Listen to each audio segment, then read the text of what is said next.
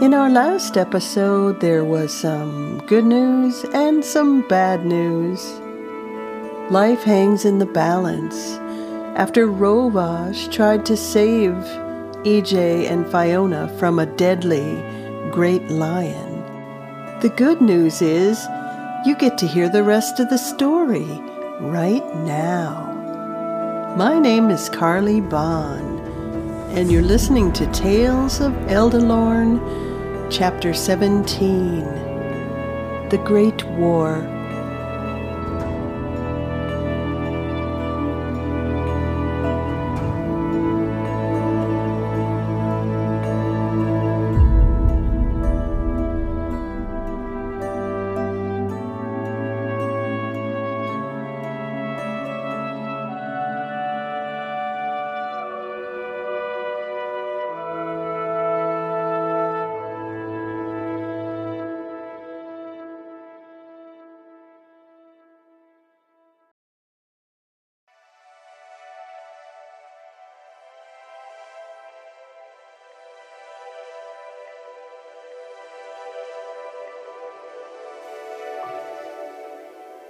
Well, you are no help at all.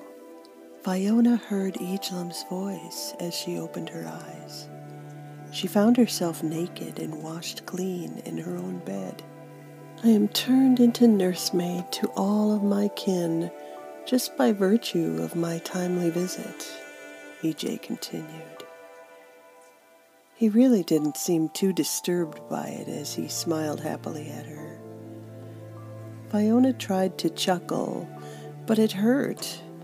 The sharp pain seemed to be a torn rib or something in her back. You have sustained some bad cuts and bruises from the lion, my love. I have slept with you to make them heal faster. He reached over and gently pat her on the shoulder. Ejlum lay head to toe, unabashedly stark naked, propped up on one elbow next to her. I have never seen, her eyes grew large, She decided to stop talking and pull her blanket up towards her chin a little more while she stared at him. Fiona was suddenly feeling the need for modesty. Oh, the blush of my betrothed delights my heart. Ejlum's long eyelashes made him look even more handsome as he teased her. She seemed to sink even deeper under her blanket, a weak smile on her lips.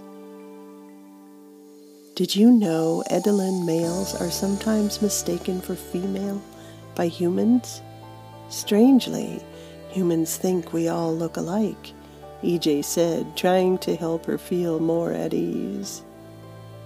No. Yes, he echoed with his eyebrows lifting in mock surprise. Some other time we will talk about this in more detail when you are well. A tiny flash of longing crossed his face, but considering the situation, he bit down hard on his lip. EJ gazed at her innocence, staring blatantly back at him. It is not always easy to have to explain such things with only words, my love. EJ spoke calmly through the pain. Fiona could see his face had turned a light pink blush, and she pulled herself up closer to get a better look at him. He grinned at her being so close as she playfully rubbed her nose on his.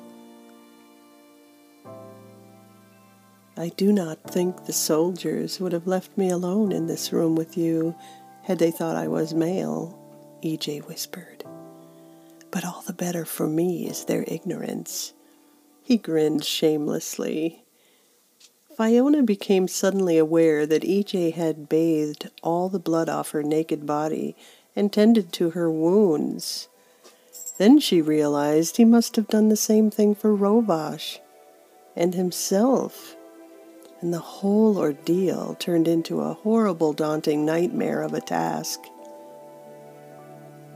She knew it could not have been easy. especially in knowing his only kin were both half dead. Sleeping together. You have told me this before. Does that do something? I mean, other than getting rest? Fiona asked. Her hand inspected the lines of his body as if it were her own. Yes. Yes, it does, his voice purred under her warm, exploring touch. Edelin heal very fast, especially together. Did you also never know this? He looked utterly baffled at her. Fiona didn't feel so self-conscious anymore. She rolled onto her back to inspect the claw wounds that were just above her right knee. Thin pink lines ran across into her inner thigh. The skin tissue had mended perfectly together. The lion had almost taken your leg off, my love. EJ's face grew sad with concern as he gently touched the healed wound with his hand. Fiona felt tingling where he ran his fingers.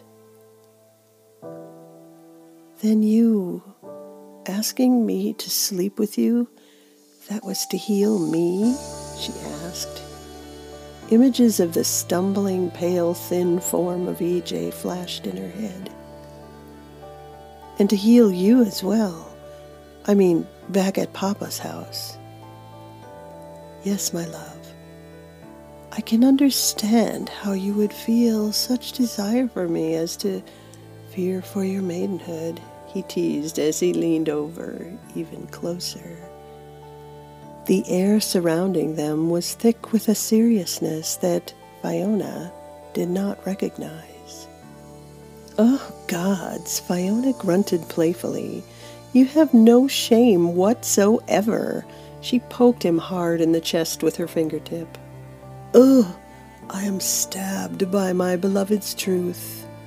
Egelum feigned a dying pain in his heart as he fell dramatically onto his back.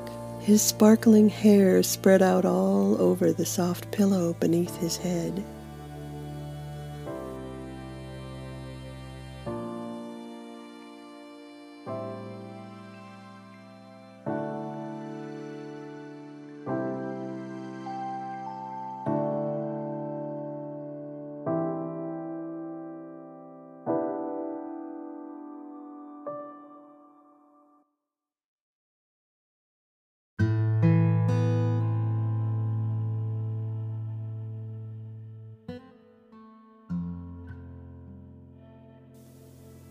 Our brother is not so lucky as you. Egelum changed the subject, keeping his eyes on the ceiling. He is half human, so he will need healing for much longer. I will stay with him now. He should not be left alone. EJ gave Fiona a forlorn look. His eyes began to well up with tears, just thinking about the damage his brother had sustained while fighting to save them. Should I sleep with him too? Fiona asked, feeling the fear of the unknown. Yes, Fiona. Your Edelin warmth will help Rovash heal as well, EJ gently assured her. He wiped his eyes. EJ rolled over to cradle her face in his hands and look at her nose to nose. Edelin always live close to one another for comfort and healing. You should never sleep alone if it can be helped. I would never have thought it proper. Fiona stared back at him so close. I wonder what humans think of us. You have lived among the humans too long, Fiona. I do not care what they think. We are kin, and it is proper to help one another, especially in such despair. He looked frustrated. I hope my brother will wake soon. EJ worried. Fiona could see he was distressed, and wondered if there was still a question whether Rovash would even survive. Fiona was afraid to ask.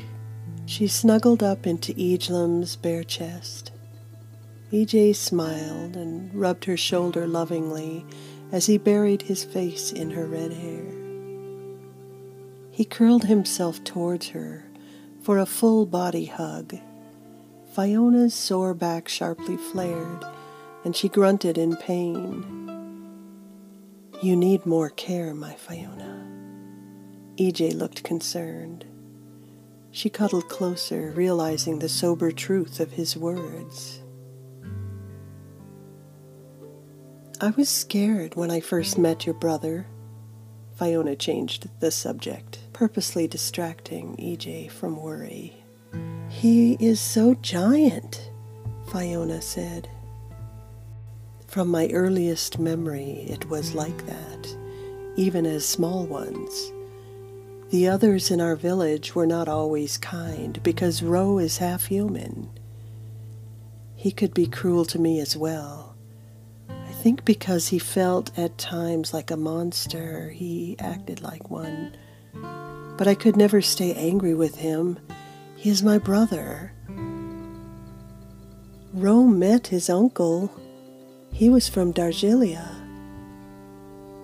His father died before he could find him, so his uncle brought him to see his father's grave, and the stone had your mother's name on it. It turns out they were hand-fasted in love." "That was good for him to know," EJ said. "He told me this just recently, after I discovered you were his family, and he had a mother. Your mother. Have you thought about her very much since your return?" "I try not to," EJ said soberly. "Ro understands her leaving was not your fault, EJ. He blames himself as the elder son for not paying enough attention to her in her condition. I know now how Ro wishes things had been different between us." He gave her a weak smile. "Maybe the future will hold more joy," EJ said with a resigned breath. Fiona leaned over and kissed him solidly on his pouting lips. 1,000 unspoken words passed between their eyes.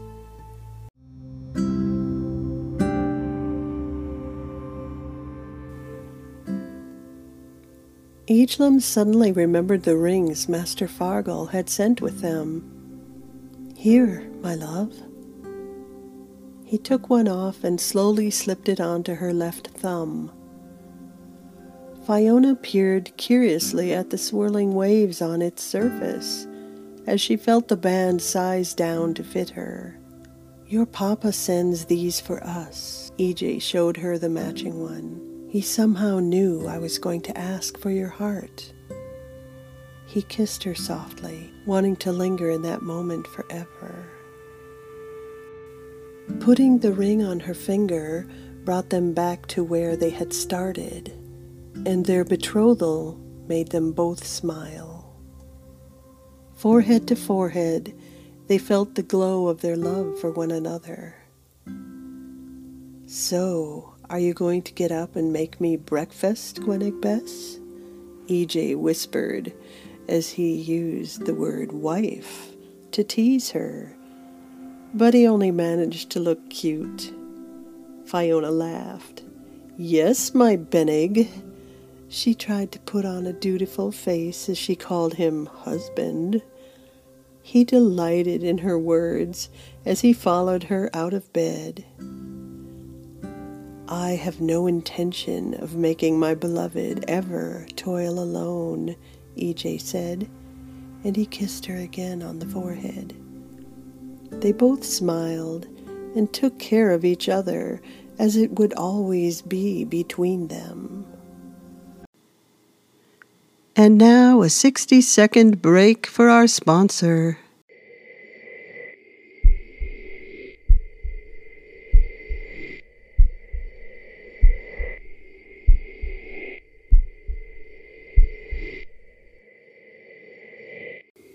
The kingdom was not well where Rovash stood on the edge of the plains.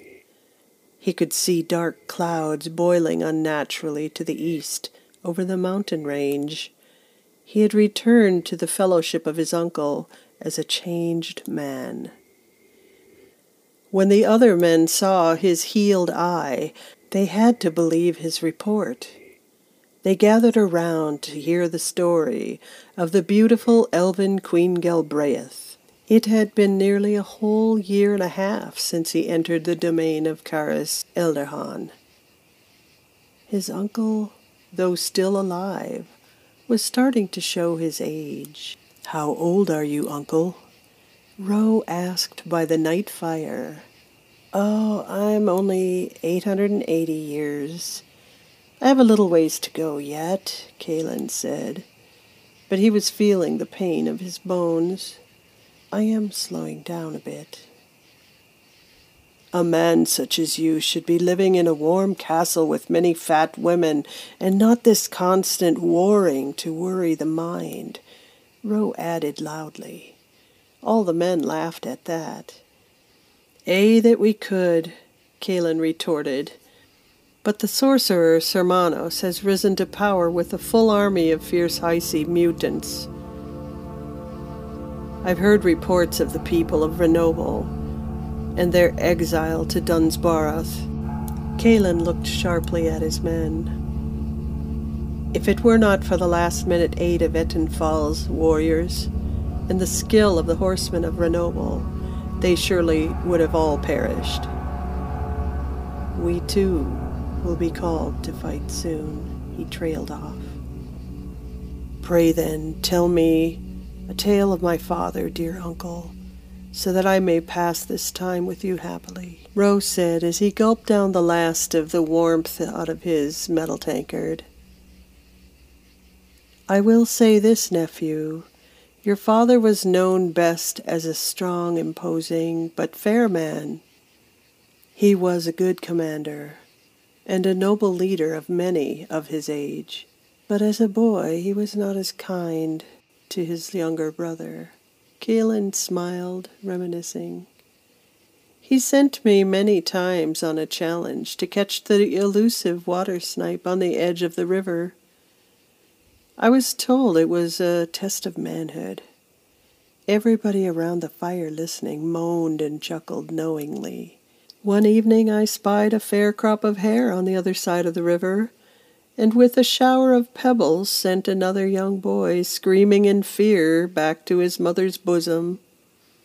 Kalen laughed raucously at the memory. Rovash just smirked to himself. In those days, elven youths played at a rebel war against the human boys across the river, and it was a serious affair. It was a bad night when EJ came back, bloodied, with a brazen human hot on his heels. "I did the same trick to my younger brother," Rovash confessed, trying not to think on it. "I am glad no harm ever came of it, considering the true monsters of those dark days." "Eh," the men all agreed, shaking their heads, thinking of their own families. The sound of clanking tankards could be heard around the campfire. The men drank up in agreement as they waited for the next battle to find them.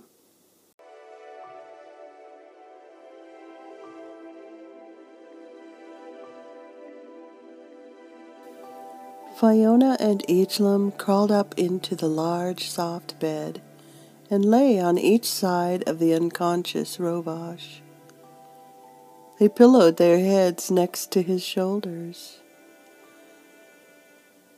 Gently reaching across his bandaged chest, they locked hands. "Good night, my love. You will have much needed healing as well," EJ whispered. Much to Fiona's displeasure, the men took turns guarding their commander, and there was one in the room watching around the clock. "This is going to be hard to explain," was all she could think.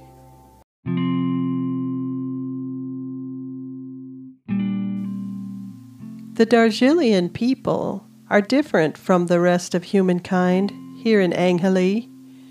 They are blessed by the lords for having aided the Edelin when they first entered this realm. The blessing was the length of life of 1,000 years. So now you can see why Uncle Kalen is getting up in age and Rovash wants him to live a comfortable life. But hey, wait, this is a flashback of the Third Era during the Great War. Ah, the good old days of Dargilian camaraderie, bathed in the blood of our enemies. It's all coming back to me now. If you like what you hear, give me a 5-star rating. And spread the news. Eldalorn is a great place to get away from it all. So come back next week for another episode of Tales of Eldalorn and bring your friends. There's a lot more story to be told.